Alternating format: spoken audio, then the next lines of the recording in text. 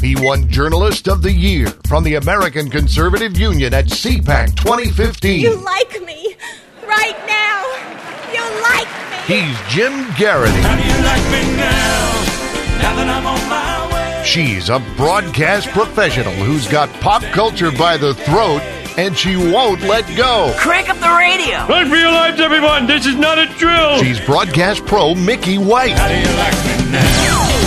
This is the Jim and Mickey Show. Welcome to the Jim and Mickey Show, brought to you by Bay Area Socially Aware Benches, your number one source for the athletic benches to hold all of those players who won't be on the field this year. Whether your players are nursing an injury, a sheer liability to the team, making a bold and controversial stand, or just making an ass out of themselves, our benches are ready to hold up their asses. Remember, when you need to make a stand by sitting down, think of Bay Area Socially Aware Benches, with possible expansion plans in Minnesota. I am Jim Garrity, joined by Mickey White, and welcome to the Labor Day edition of the Jim and Mickey Show. I believe this is our roughly 2-year anniversary, the end of summer, the beginning of fall, the beginning of award season. Mickey, how are you this morning? I am doing well, and thank you all, and welcome back to another episode of the Jim and Mickey Show. And as Jim said, it really is kind of the end of summer, and yet the beginning of like a whole nother season for everyone. I guess this is why they do that whole seasons change thing. This is where the Beach Boys start singing in minor keys. I've always argued this is the real New Year's Day. That you know, basically, yes, we do it in January. Everybody goes out and drinks champagne and gets come tipsy. But really, that when you think about it, you know, it's the beginning of the school year. Folks go back to college. Usually a lot of people are starting jobs because people are going off to college or law school or things like that. And obviously it's the kick of the only real sports season that matters, football season. Right. And so as a result of that, this is when it feels like, okay, a new year is beginning. Yes, it's very much, you know, we talked about a little bit about back to school last week, but reality is it's kind of like back to life. Yes. More than back to school. It's very back to life. It's fall. You know, your kids are going back to school. That means you need to stop messing around and doing summer stuff. I don't know about you guys on the coast, but here in South Texas, we've been flat out hunkered down. I mean, there's been days when I haven't seen anyone outside at all. It's been a brutal summer, and I will be glad when fall gets here. I think that this is the first time, Dave, since I have lived here in, you know, what is considered the semi-South, that our humidity is really bad always, but this is the first summer that I felt people actually seemed to be oppressed by the heat. And like you said, it was too hot to even go outside. Like, you know, obviously I have my little pool, and there were days when all I could manage, and I know you're going to feel a great deal of pity for me, was to like walk out, jump in the pool, and then run back inside. How about it, Jim? Because pity? Breathing the air was like painful almost. Nope, not pity. Sorry. Exactly. I was like, I'm not going to get any pity. I really tried. It was too hot to be in the pool, damn it. For Dave, September marks the month people can come out of their houses again. I'm not so sure of that. It may not be till October around here. It's been the brute. I was going to say it. So I hadn't realized that technically fall is the start of award season. I always thought it was more of a spring thing. But Mickey, you said that, you know, apparently the MTV Video Music Awards were this year. Was it held in Botswana or something, or some far off? I feel like I heard nothing about that this year. You know, I think that there's a reason that you haven't heard much about the VMAs this year.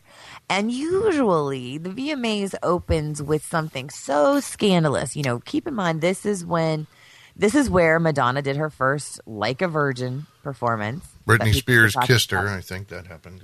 Well, yes. Yeah, starting in the beginning, though. This was in the 80s. Okay. And the very first VMAs was when Madonna rolled around and did Like a Virgin. So it's kind of known for its outrageous and outstanding performances. Up until the point, as you mentioned, back in 2003 when Britney and Madonna actually kissed. And kind of everyone felt like it was like a passing of a torch type thing. Except for then 2007, Britney proved that maybe not so much. Yeah. That's the one where she had the snake and looked so high she couldn't function. Little did they know. So each and every year, there's usually a crazy performance. What happened this year was a little bit different. I don't know if there was a note sent out or if MTV just made it very clear or if maybe the artists took some ownership themselves. I doubt this. there was very little, if any, political talk. The big discussion was leading up to it that Beyonce was going to be performing. That was a last-minute announcement. And that Kanye West was going to have 4 minutes unscripted airtime. Yeah, that was the news going into it. So, needless to say, there were some things that were of interest, but here's what happened. Beyonce performed for 17 minutes, and it wasn't that good.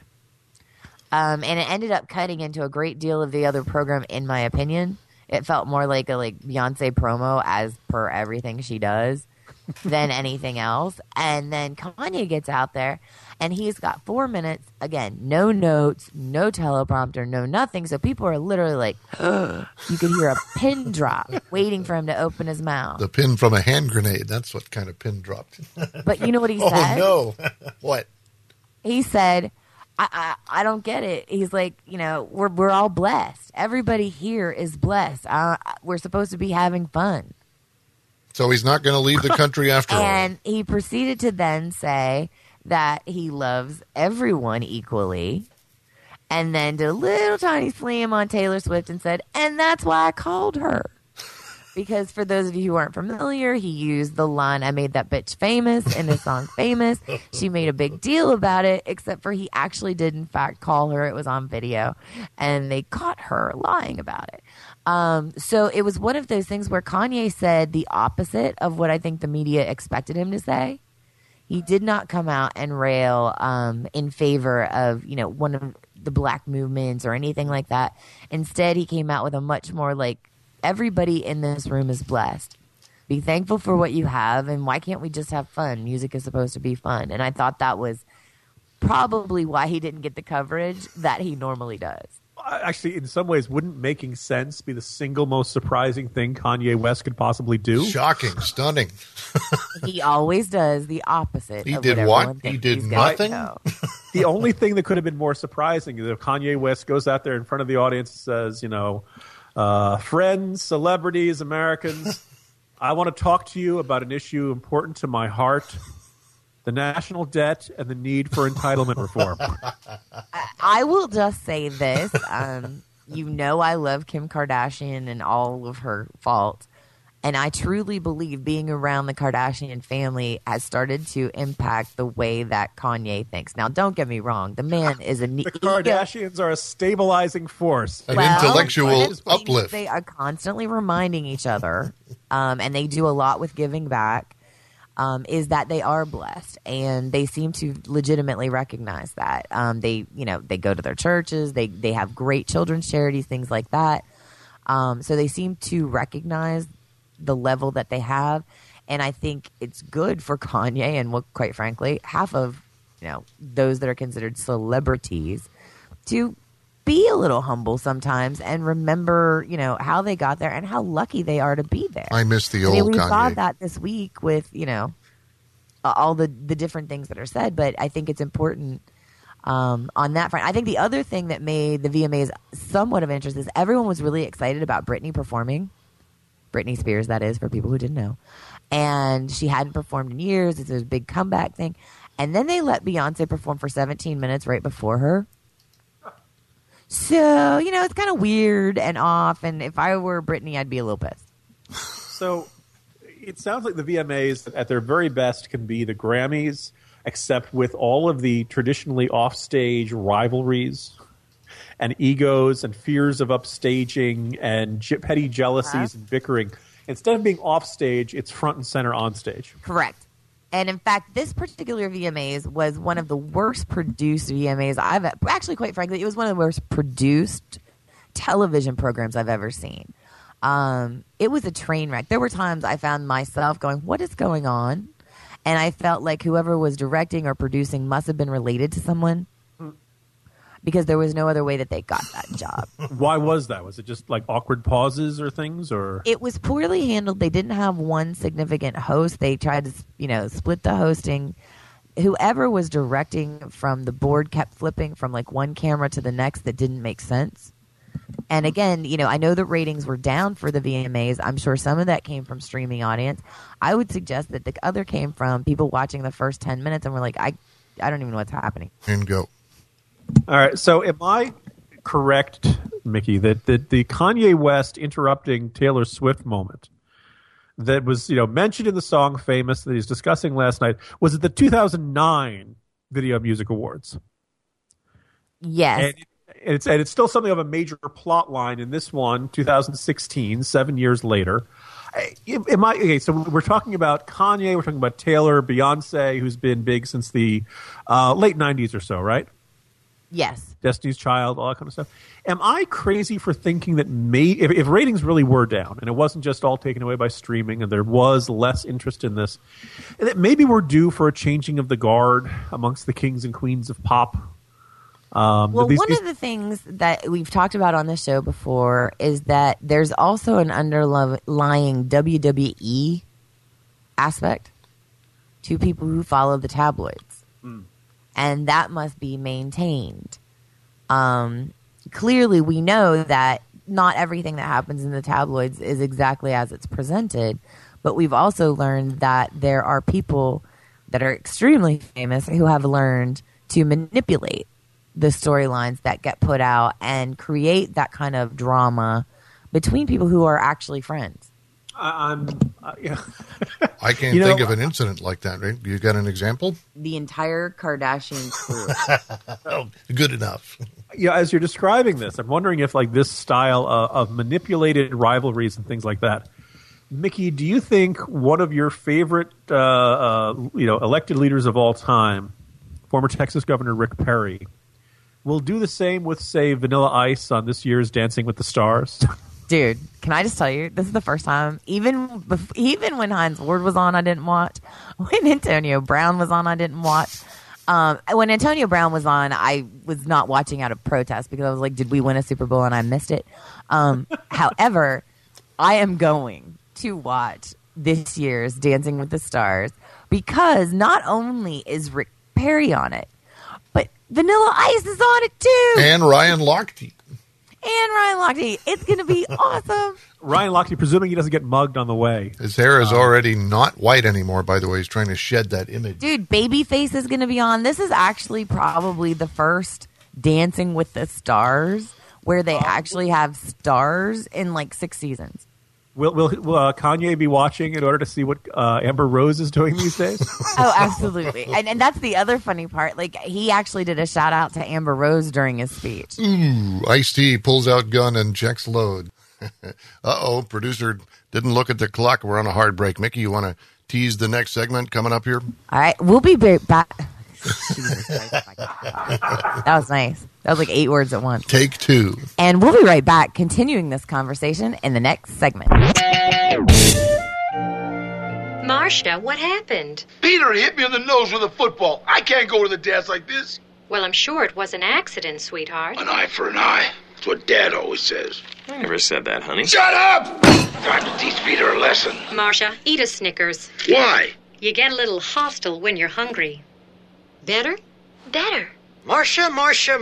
Jan, this isn't about you. It never is.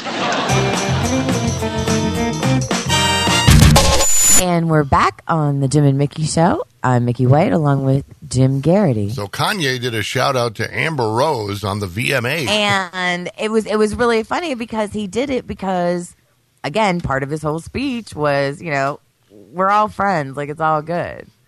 I'm glad he no longer sees her as a penis. That was not the message that the media nor the black media wanted him to say. So there was very little coverage. I really had gotten the feeling he saw her as a pain in the ass. And, that's about as dry and understated as I can be about Ms. Rose's allegations. Well, Ms. Rose does know how to poke Kanye in the right spot. There we go. Yes, yeah. She gave him the finger. On that. So, yeah, I guess at some point, it's interesting. When maybe we're seeing the transition here. That you appear on, at some point your video gets played on MTV, since apparently they're doing that again. They've suddenly realized that the M in MTV was for music. And then you become an established star, and you're on the Video Music Awards for about a decade. I think after a decade at that point, you're not hip or edgy anymore. You're not the next new thing. You're now the old thing. And then after that, you end up on Dancing with the Stars. Something right? Because like Lil that. Kim However, is there, right? I mean, you're Vanilla Ice, like it's kind of the actually, of course, it goes MTV, then VH1, because VH1 was always kind of that older, mellow. I'm a baby boomer, and I don't want to admit my musical is old, and then Dancing with the Stars. It's kind of like the nostalgic part. DIY Network. Somewhere in there that comes in. Because remember, Vanilla Ice had his own home renovation show as well. He got in trouble for stealing building supplies from the lot next door or something, didn't he? Which he was also buying. Which is, by the way, the single most gangster thing Vanilla Ice has ever done. Ice, baby. Word to your mother, I'm taking construction supplies. That's awesome. Yeah, word to your mother. I think that it's going to be interesting. I think that it's going to be different. That's for sure. But I also think that it's important to remember, like, maybe, just maybe, this is how, things are now. We just have to adjust. Wait a minute. We're the audience. We don't have to adjust. It's not our... We're observing here. Well, here's what I will tell you. My absolute favorite thing about the VMAs was that my girl, Rihanna, won the Vanguard Award, which meant she got to perform throughout the night. However, the first several performances primarily were her just lip syncing, kind of. Sometimes she didn't bother, and she just danced to her own hits. And then at the very end, she did a very dramatic, very live performance of some of her power ballads that just really showed why Rihanna is really the person I want to be when I grow up. Mickey, by any chance, do you think maybe that drove Chris Brown crazy, and that's why he wouldn't come out of his house? Oh, dude, yes, absolutely. I know that there's probably an issue there. Poor Chris Brown, he's a shut-in, right? He's practically agoraphobic. We could do a whole segment on Chris Brown because my issue with it, and I will keep my mouth shut until all the details come out, but my issue with it is this. The girl seems really sketchy who made the call. She called TMZ before she called 911. Mm-hmm. And if I'm Chris Brown, you don't get in my house without a warrant and my lawyer present. So, again, we've said this before, or I've said this before on the show, that I'm going to be that person that everybody thinks is guilty, and I don't care, because if it keeps me out of jail, I'm doing it. Good citizenship, brought to you by Mickey White and Chris Brown. You heard it here first. So since I only got the basic gist headlines of it, so it wasn't quite that he was holed up like David Koresh at a compound in Waco, but he simply was not coming out. Was he throwing things out the window or something like guns, that? Drugs, that sort of thing. There were perfectly normal behavior, right? Nothing to worry about. Maybe it's a little bit more. Hi, Jim. You're a normal citizen. Your house is being swatted, which is basically what happened to him. She called and said there was a domestic issue and he had a gun.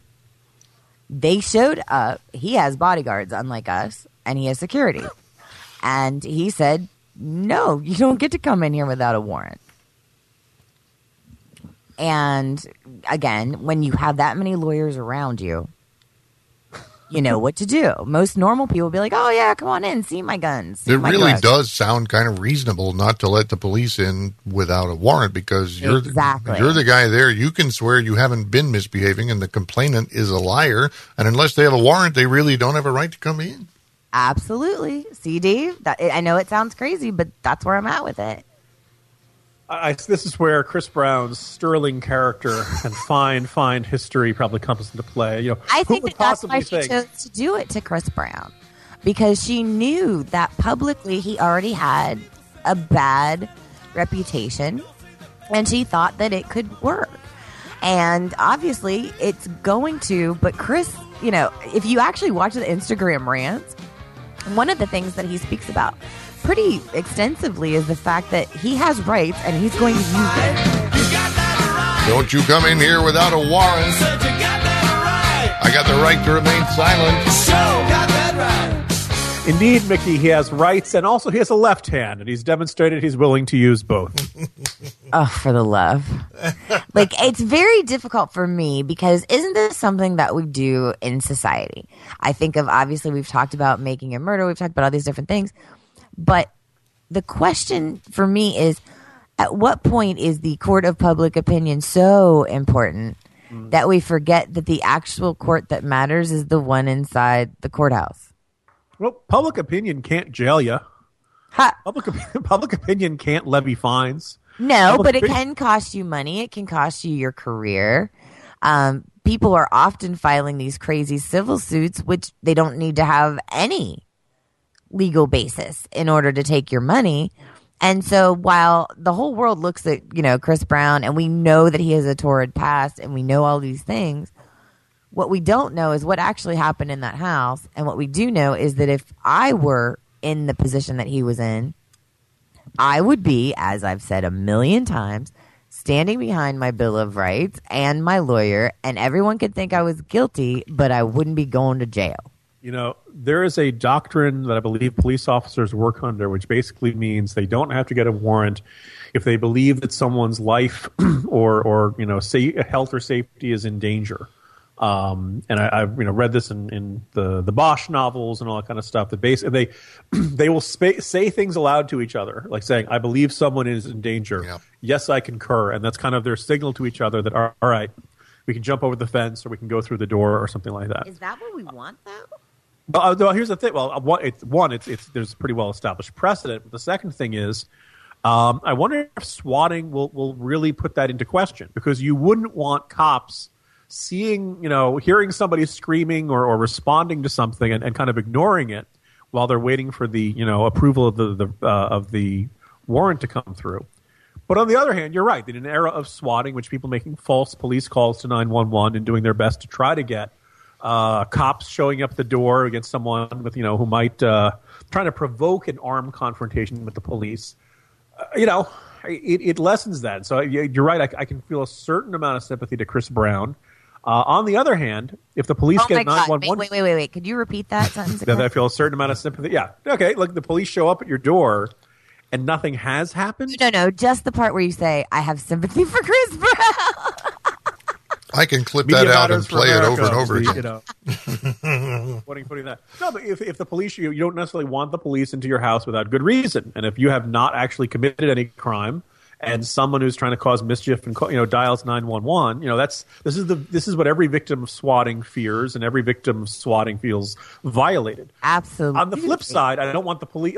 What are the police supposed to do? Well, I think that 911 call was probably a hoax. Better not respond.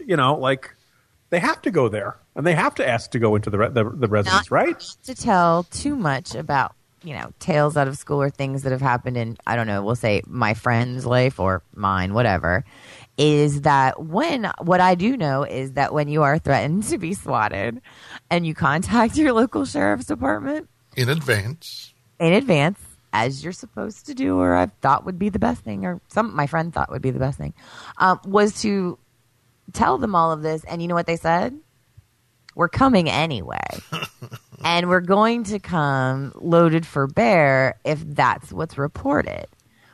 And so I think that that's something to keep in mind. Now, one of the ways that Chris Brown was probably able to keep from being where his home got completely, ransacked, et cetera, was keep in mind he had security. He lives in a gated community. He lives in a good neighborhood.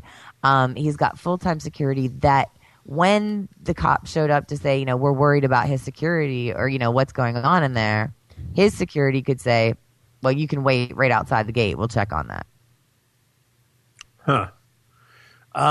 Except the armed security, I assume, are being paid by Mr. Brown and not necessarily by anyone who Mr. Brown could be victimizing in the location. Well, correct. But again, this requires a warrant if you believe, we talk about that, nudge, nudge, wink, wink. If you've got security there saying he's safe, then you no longer have that plausible deniability that you thought someone was in danger. So let's imagine a scenario which Chris Brown is a really bad guy, and he's hitting a woman, and his security, is to learn to avert their eyes or not intervene or not deal with anything. Say she deserved it. And when the cops come, their job is to say, "Hey, everything's fine." What's police supposed to do in a circumstance like that? Well, I think that one, you're forgetting that we all have rights. So if the cops were called in that means that, one, obviously, she has the right to see what's going on. And in that case, obviously, they want to see what's going on. But in this case, the woman who called in was no longer in the home. She was already out of the house and had already called TMZ before 911. A fair point. Fair and mitigating points that give us good reason to doubt her authenticity. But there's one person whose authenticity we could never doubt, Colin Kaepernick. We'll be talking about professional athletes and the insistence of dragging real-world social problems into the wonderful world of sports right after this. Any place, any time is a good time for Coke. Oh, how I love you, marijuana. Corinthian leather. Of course, why not the best? Welcome back to the Jim and Mickey Show. I am Jim Garrity, joined by Mickey White. The start of the NFL season is right around the corner, and I am about as optimistic and cheery as a New York Jets fan can be. Mickey, I'm sure, has much more realistic high hopes for her Pittsburgh Steelers. And in this next segment, I don't really want to talk about Colin Kaepernick. What I want to talk about, Mickey, is whether professional athletes realize that when they bring the problems of the real world, there's been this argument, well, we need professional athletes to be more socially aware, more socially active. We need them to help call attention to the problems of the world. And when they do that, they bring some of the grief and aggravation and troubles of the real world into a place that we as fans want as an escape. Mickey, I assume you're familiar with the phrase, stay woke? Yes. I don't want to stay woke, Mickey. I want to take a metaphorical nap. When it's my 3 hours watching the game on Sunday or on Monday night, I just want to enjoy the game. I don't want to be reminded of all the problems of the world. I think you and I had a variation of this discussion during the pink gloves they wear during Breast Cancer Month. Like, look, I know the world has lots of problems. That's why I'm watching sports, because I don't want to deal with it, right? I can deal with it the rest of the week. I can deal with it in my day job. I can deal with it else. It is sports. I just want to see if my team's going to win. And I know the answer a lot of weeks is going to be no. But, and I kind of feel like all these professional athletes are like, oh, I have a platform, I have a duty, I have an obligation. Well, wait a second. Like, you're forgetting why people like sports. That it's not, that it doesn't have anything to do with police brutality. It only has to do with linebacker brutality. Correct. It doesn't have to do with poverty. It has to do with whether your quarterback is underpaid at $4 million a year. Kaepernick is going to get some linebacker brutality this week. And we're all looking forward to it. Yes, we are. So, I mean, am I unreasonable here? Or is it kind of like, I really feel like the sports world is on the verge of possibly ruining itself. If every athlete decides their job is to be like a politician and to become a social activist and all that kind of stuff. Because I want the reason I yell at sports talk radio to be completely different from the reason I yell at news talk radio. Amen, Jim. And to what I would say, I think that what we're seeing is a transition in some people, because one of the things you're going to find out with athletes that makes them different from the group that they are now acting like, which is actors and musicians and artistes, is that athletes actually do have to work their asses off to get to the position that they are in. No one handed them a thing. They earn their position, whether it be in the NFL, the NBA, baseball, you name it. The Olympics. We just got done watching the Olympics. Okay, here's my big complaint with the Kaepernick thing. You want to read the entire complaint, please feel free to find my piece at The Federalist. However, one of my biggest complaints that was not mentioned in my column at The Federalist was the fact that we saw and heard from people that less than 2 weeks ago were openly proclaiming how they wept tears of pride at the Olympics when we won gold medals and our anthem played, and now suddenly are repulsed by it. Fair point. Go ahead. To me, this is where you see the hypocrisy. We've talked about Michael Sam on this show. We've talked about others. But the bottom line is, in athletics, in sports, it doesn't matter if the media likes you. If you can't play your position, that's right. you don't get to play. And he can't. And he can't. He's been benched behind Blaine Gabbert. The reason he got sit down on the bench is because that's where he'll be spending the rest of his career. Let me tell you what happened in the offseason. He had 3 surgeries and stopped lifting weights and working out. So he hurt himself, he lost size, and he lost speed. Every single advantage that he brought to the game as a player is gone as of this summer, and he is not going to continue in this league. Politics or no politics. I think he's trying to insulate I think that himself the politics against being was more fired. of an attempt to, again, like the Michael Sam situation, draw attention to him, gain public sympathy, hope that he might get picked up by another team. Yep. And I think that, no one puts out a PR release seconds after pissing off the entire country. That's right. He's trying to inoculate himself. Well, I was going to say, if you think media... Great word, Dave. Great word. Inoculate himself from any of the backlash by suggesting that he was making a statement that was bigger than himself, which is absolute, excuse my language, bullshit. Even bigger. He's trying to prevent himself from getting fired. He's trying to prevent himself from getting fired by becoming politically radioactive, so the team's afraid to cut it. That's what I think he's up to.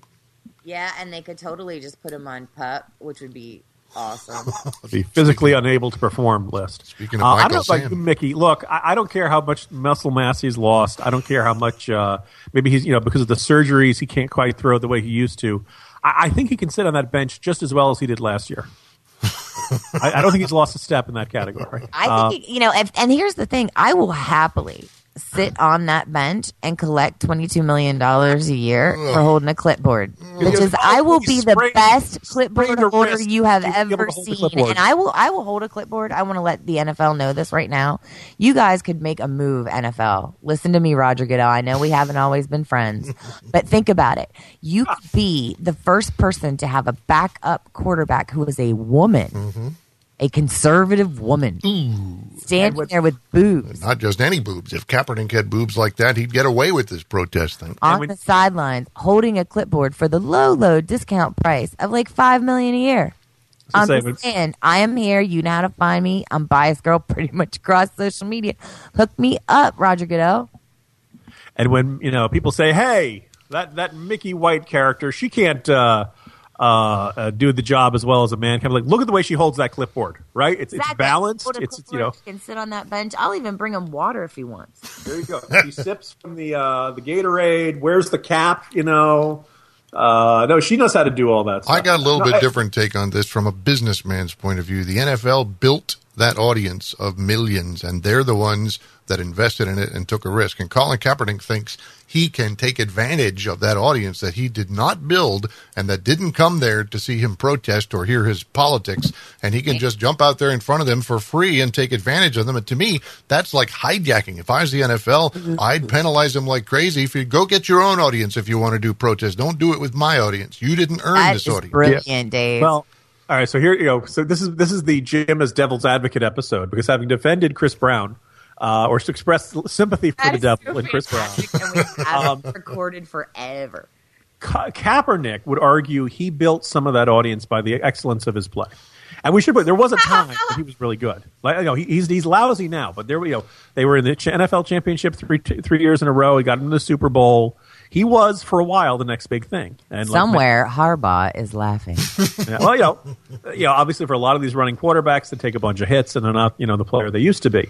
But it's like if Kaepernick was an actor and was playing King Lear, and right in the middle of "Blow, wind, crack your cheeks," he sat on the front of the stage and started talking about his personal political views. Would the people get up and walk out? Sure. Would the producers of the Shakespeare Festival kick him out? Yes. God, that's fantastic, Dave. Because I was thinking about this, about when you see people from an entertainment or escapism realm. A good chunk of the cast of Pitch Perfect did their little music video. This is my fight song for Hillary Clinton at the Democratic National Convention. Now, can you imagine Pitch Perfect 3? The music gets going, the opening credits finish, and they're just about to do the opening scene, and then they all turn and say, "We'd like to talk to you about the really important issue of promoting women's rights and Hillary Clinton."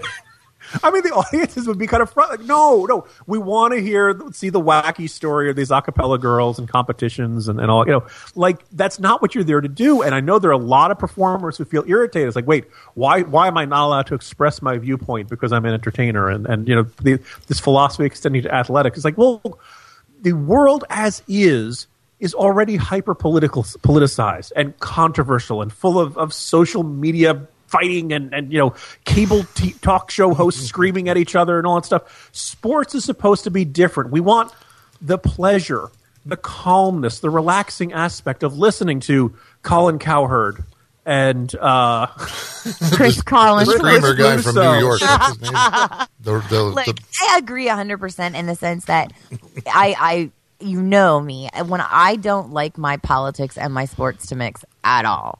I prefer that, my artists and the music that I listen to and the movies that I watch not mix either. But unfortunately, it's nearly impossible. Do I think it reflects in some of the ratings and some of the purchases and some of the downsizing of the entertainment industry? Absolutely. And I think that athletes should take note because while Michael Sam had his 15 minutes. He's certainly not playing in the NFL now, and I believe he was on Dancing with the Stars a couple episodes ago. I went to see the Steve Miller Band in the 90s, and Steve Miller, little old rock and roller having fun playing the blues, stopped right in the middle of his concert and spent half an hour lecturing me on environmentalism. The difference between him and Colin Kaepernick, Steve Miller's audience was there to see Steve Miller. He built the audience with his performances and the records that he sold over all those years. It was his audience, and it was his right to abuse them.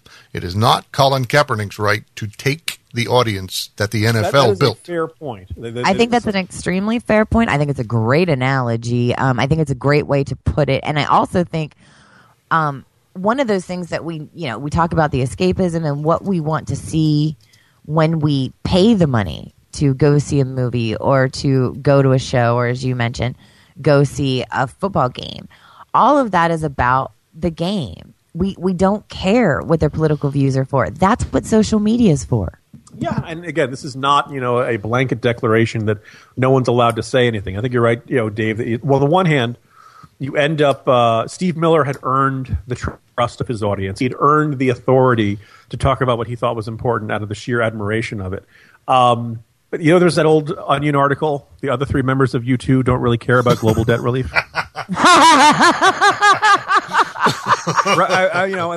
Bono was really known for this, but Kaepernick is part of a team. Maybe we should poll the rest of the 49ers before he starts going out and saying, hey, I've decided that all of our games are now going to be a referendum on whether we believe the police brutality in America overshadows everything else that's good about the country and whether we should stand for it. And I understand he did address his teammates and try to explain it and all that stuff, but I don't think he's very popular in the locker room. I was very pleasantly surprised. And actually, I wasn't even that surprised. I was just very pleased, I should say, that there were so many other athletes, specifically football players, that spoke out against him and understanding that.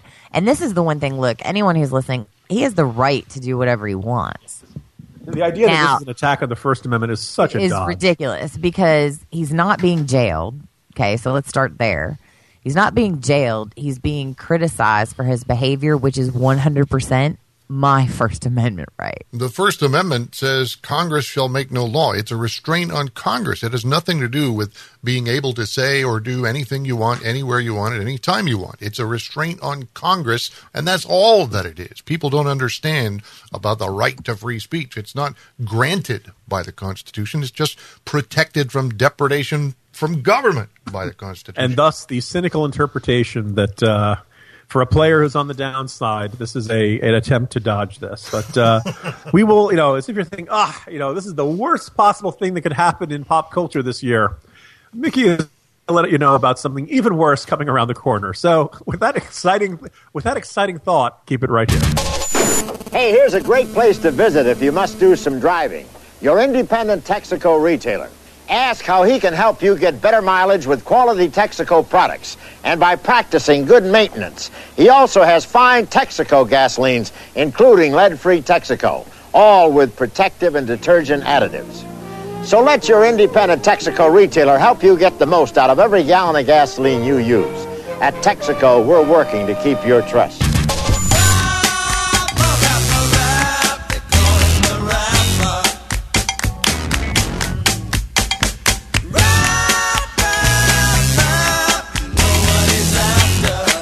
Welcome back to the Jim and Mickey Show. I'm Mickey White, along with my co-host Jim Garrity. We are getting into the fall television season. And, of course, that usually means a lot of new, fun, interesting shows, sometimes very original. And sometimes, as we're about to find out apparently this fall, not so original. Coming up this fall, there will be 4, count them, 1, 2, 3, 4, new projects on the death of JonBenet Ramsey. Now, everyone remembers JonBenet Ramsey as the young little girl who probably inspired the show Toddlers and Tiaras, who was murdered in her home, sexually assaulted, and the Denver police screwed the pooch every which way but sideways on this deal. And now here we are coming up on the 20th anniversary, which is why there are so many projects. Because remember, she was found at Christmas time in 1996. And it's coming up on the 20th anniversary, and we know a lot more facts now than we did in 1996. And they're claiming to be actually trying to figure out who did it. You know, on the one hand, if somebody had said, yeah, I'm doing, after you and I talked about how much we enjoyed The People versus O.J. Simpson on FX this year. There was a dramatization of the infamous trial. Then we watched the ESPN documentary series, O.J. Simpson Made in America, and both of them were really good. So maybe if we're going to go back to every mid-90s high-profile crime and mine it for drama. I guess I could live if it's done well. But are they all dramatizations, Mickey? Are they like? Is it a doc? What are they doing? Like how do you do 4 different ones? Okay, well we have one that's being put together. They're all pretty much actually. None of them are what you would consider like People versus O.J. Simpson. Okay, not the majority of them are in fact kind of updated documentaries of what you would have found on Dateline back in the day. Or on my channel, ID Discovery, all the time. And so in one of these interviews, it's already been out in People magazine, that, you know, JonBenet Ramsey's brother was considered a suspect. Many people believe that the parents did it. Some believe that Patsy did it. Some believe that John did it. These are her parents and her brother. And the brother is giving an interview for the very first time, talking about his experience. They're also going to be showing, and this is again an ode to like the making of the murderer side of world, they're going to be showing the actual interviews that were done, that were then used, I'm guessing, by the media as things that, you know, sometimes they don't always appear as they were portrayed in the media. So I'm going to be interested to see how that turns. I'll be completely honest with you. I have, like the O.J. Simpson trial, read a great deal on this. I've watched documentaries. I've read multiple books on the forensics of it, on, you know, the police procedure of it. I would like to know who actually did this to JonBenet Ramsey. Yeah, it is an unsolved murder, and certainly one that kind of grabbed the country's attention for a period. Now, two things kind of come to mind out of this. You mentioned how this may have started Toddlers and Tiaras. Mickey, you're a former pageant queen. You were the Miss Colin Steele, Pennsylvania, or something from your hometown, right? I was in several pageants, including statewide, yes. But you weren't like 4 years old or anything. But I was not 4 years old, okay. No. How old were you when you started? I was in my teens.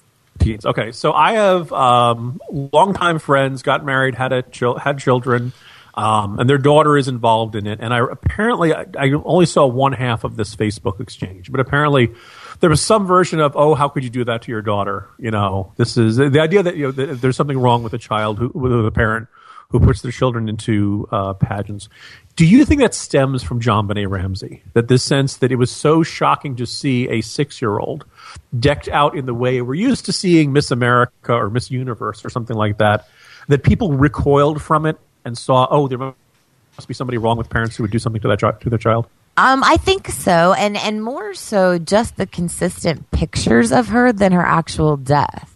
I think as people watch those videos of her in the little cowboy hat and the shiny, sparkly little skirt and, you know, the big hair and the fake teeth and all the makeup, there was a certain amount of like, what are these people doing to their children? It's like a pedophile attractant. Well, it's basically a pedophile's dream. I have found by watching my, big fat American gypsy wedding, it's also something that the gypsy culture embraces because of all the bling, and their ability to win. Now, look, here's the thing. There are tons of pageants out there. Some of the pageant organizations are, in fact, feeder programs to Miss America and Miss USA. They, these girls, some of them come from very poor backgrounds, and they see this as a way out, just as you would anything else that you feel like you have a talent or a skill and you want to do the best for your child. What I think needs to be done, however, is, and it still continues, so it's not like my voice is going to make any difference whatsoever, but I would like to see where they move to a more natural style pageant. Similar to what you're seeing in the adult versions. When the Toddlers and Tiara look was very popular, it was like 1980. When they had all the sparkle and the glam and the glitz and too much makeup and too many curls. And they still have the little girls dressing like that, when in fact the older women are actually moving more to a realistic version of a beautiful, talented, exceptional woman.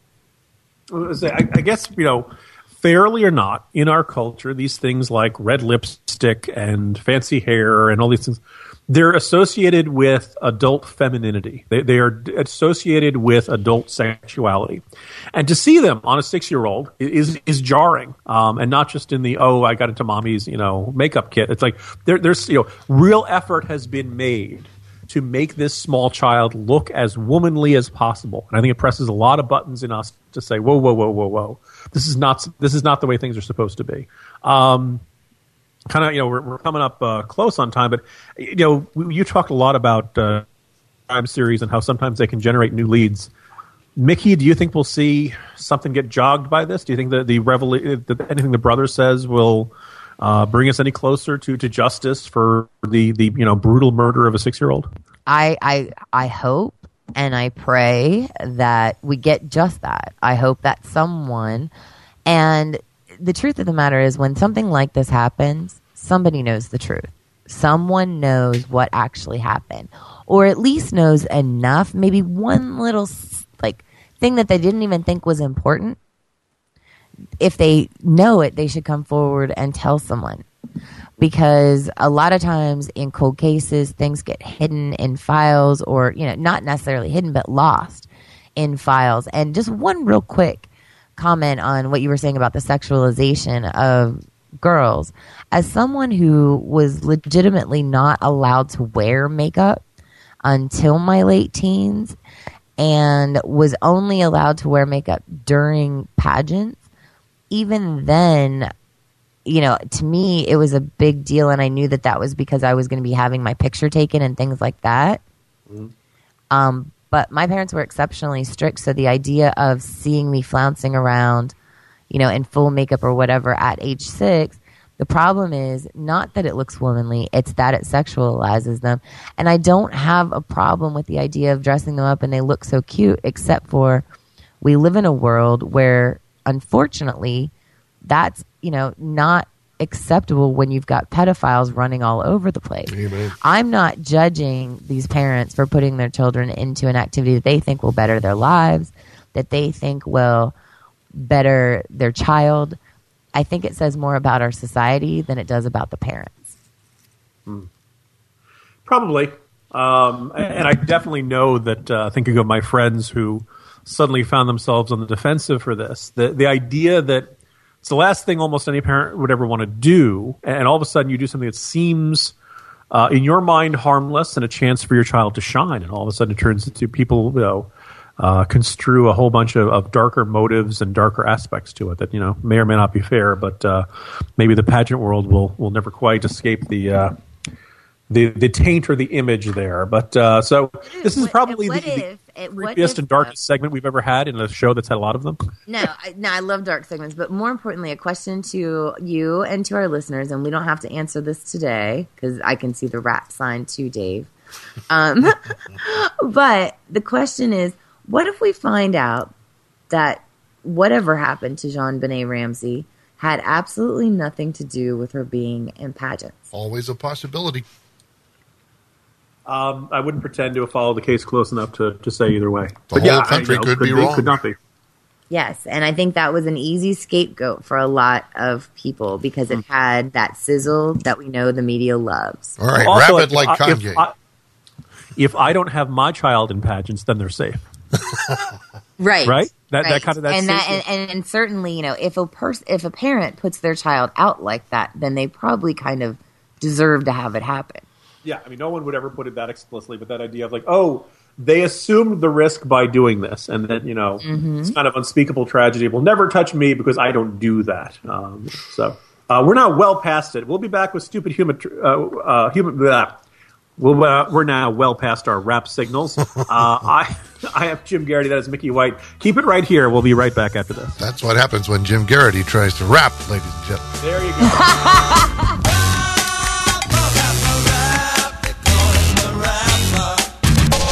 How many bacon packages do you look at before you find one you like? Well, Oscar Mayer knows just what you're looking for. Bacon that cooks up like this, with nice, even slices, and the best balance of fat to lean. At Oscar Mayer, that's the way we select our bacon, too. Before you ever see it, you get consistently high-quality bacon every time, because we do what you do before you do it.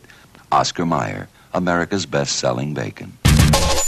I said a hip hop, the hip it to the hip hop. You don't stop the rocker to the bang bang boogie. Say up jump the boogie to the rhythm of the boogie beat. Now what you hear is not a test. Welcome back to the Jim and Mickey Show. I am Jim Garrity, joined by Mickey White, in what has probably been one of the most rap-heavy editions of our program.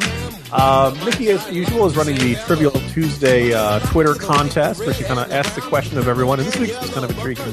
It was, the metaphorically stupid human tricks. What weird thing can you do with your body that most people can't? And Mickey, how many of the responses were obscene? Okay, several people, and I want to thank all of our listeners for censoring themselves. I'd like to thank all of you for explaining to me without sending pictures all the tricks that your genitalia apparently can do. That's right. You have surpassed our hosts in cleanliness. Thank you. Yes, that's fantastic. And what I threw out there, as it just kind of occurred to me that we all have little weird things that we can do. And it came up because I was in conversation over the weekend, and I realized I can roll my tongue.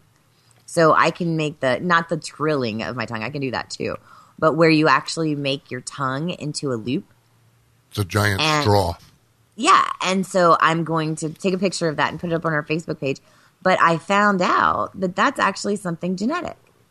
Well, Not I can do everyone it too. can do that. I can do it too. We're like giant hummingbirds. Show us the nectar. That's fantastic. One of my other tricks is that I can pick things up with my toes, which I've always been able to do. I have no idea where I developed this skill. I'm going to guess laziness of not wanting to bend over. Jim, do you have no talents at all? Come on, man. I am double jointed in several fingers. Nice. So not only can I give someone the finger, I can look really weird when I do it. Meaning that the fingertips bend both ways. That's fantastic. We had a couple listeners that came back and let us know that they could wiggle their ears. I got a great picture from Jones, one of our listeners and followers, who can bend his thumb back to where it actually touched his wrist. Ooh. I'm trying to do that now. I know, right? And then elbow to your ear or something? The other's the elbow. I mean, obviously some people can put like their feet behind their heads. Some people can do amazing things. One of our listeners said that if he leans back and gargles, he can make the ulva in the back of his throat click against the back of his throat. Sounds like a Bushman of the Kalahari trying to... Yeah, like a click sound. The man is part cicada. Well, I explained to them that I can wiggle my nose like a bunny. And, of course, the first question was, do you get magic tricks with that, too? And I was like, no, it's not like Samantha from Bewitched. It's like a bunny. Like, she did the back and forth with glass. I can actually wiggle my nose like a bunny. It's just a little tiny twitchy more than a wiggle. To say I have nothing to say here. Darn it. Changing the world for the better. The Jim and Mickey Show. Trying to think. So, were there any truly disturbing options amongst the things they can do with their body? Any snake-like abilities to transfer, squeeze through small openings and things like that? Any skin shedders out there? We did not have any skin shedders. However, like I said, we did have some people that had some really, again, interesting and genetic. Like, it makes me wonder to a certain degree, Dave, if, that means that we're related. I think we are. Ears, tongue, straw. I think the whole shebang. We're giant hummingbirds from the hummingbird family. Apparently, and I say this because, well, quite frankly, it's we've got one listener, and here was one that I thought was really cool. Brenda suggested that she can pick up a wine glass between the toes of her right foot and drink it without spilling a drop. Wow. That is a skill. I mean, I feel like that is a skill. That is one that, you just don't see it all the time. And then a lot of people were predicting the demise of civilization, et cetera. I told them that wasn't a skill. There are other people that can curl their tongue. Our great friend, Jazz Shaw, told me something, and I don't get it, so listeners, you're going to have to let me know. But he said he beat the cinnamon challenge, and he has the video to prove it. Yeah, that's Dave, just a hideous. You sound like you recognize that. Horrendous ordeal where idiots get drunk in a group, and then someone tries to swallow a dry spoonful of cinnamon and practically dies.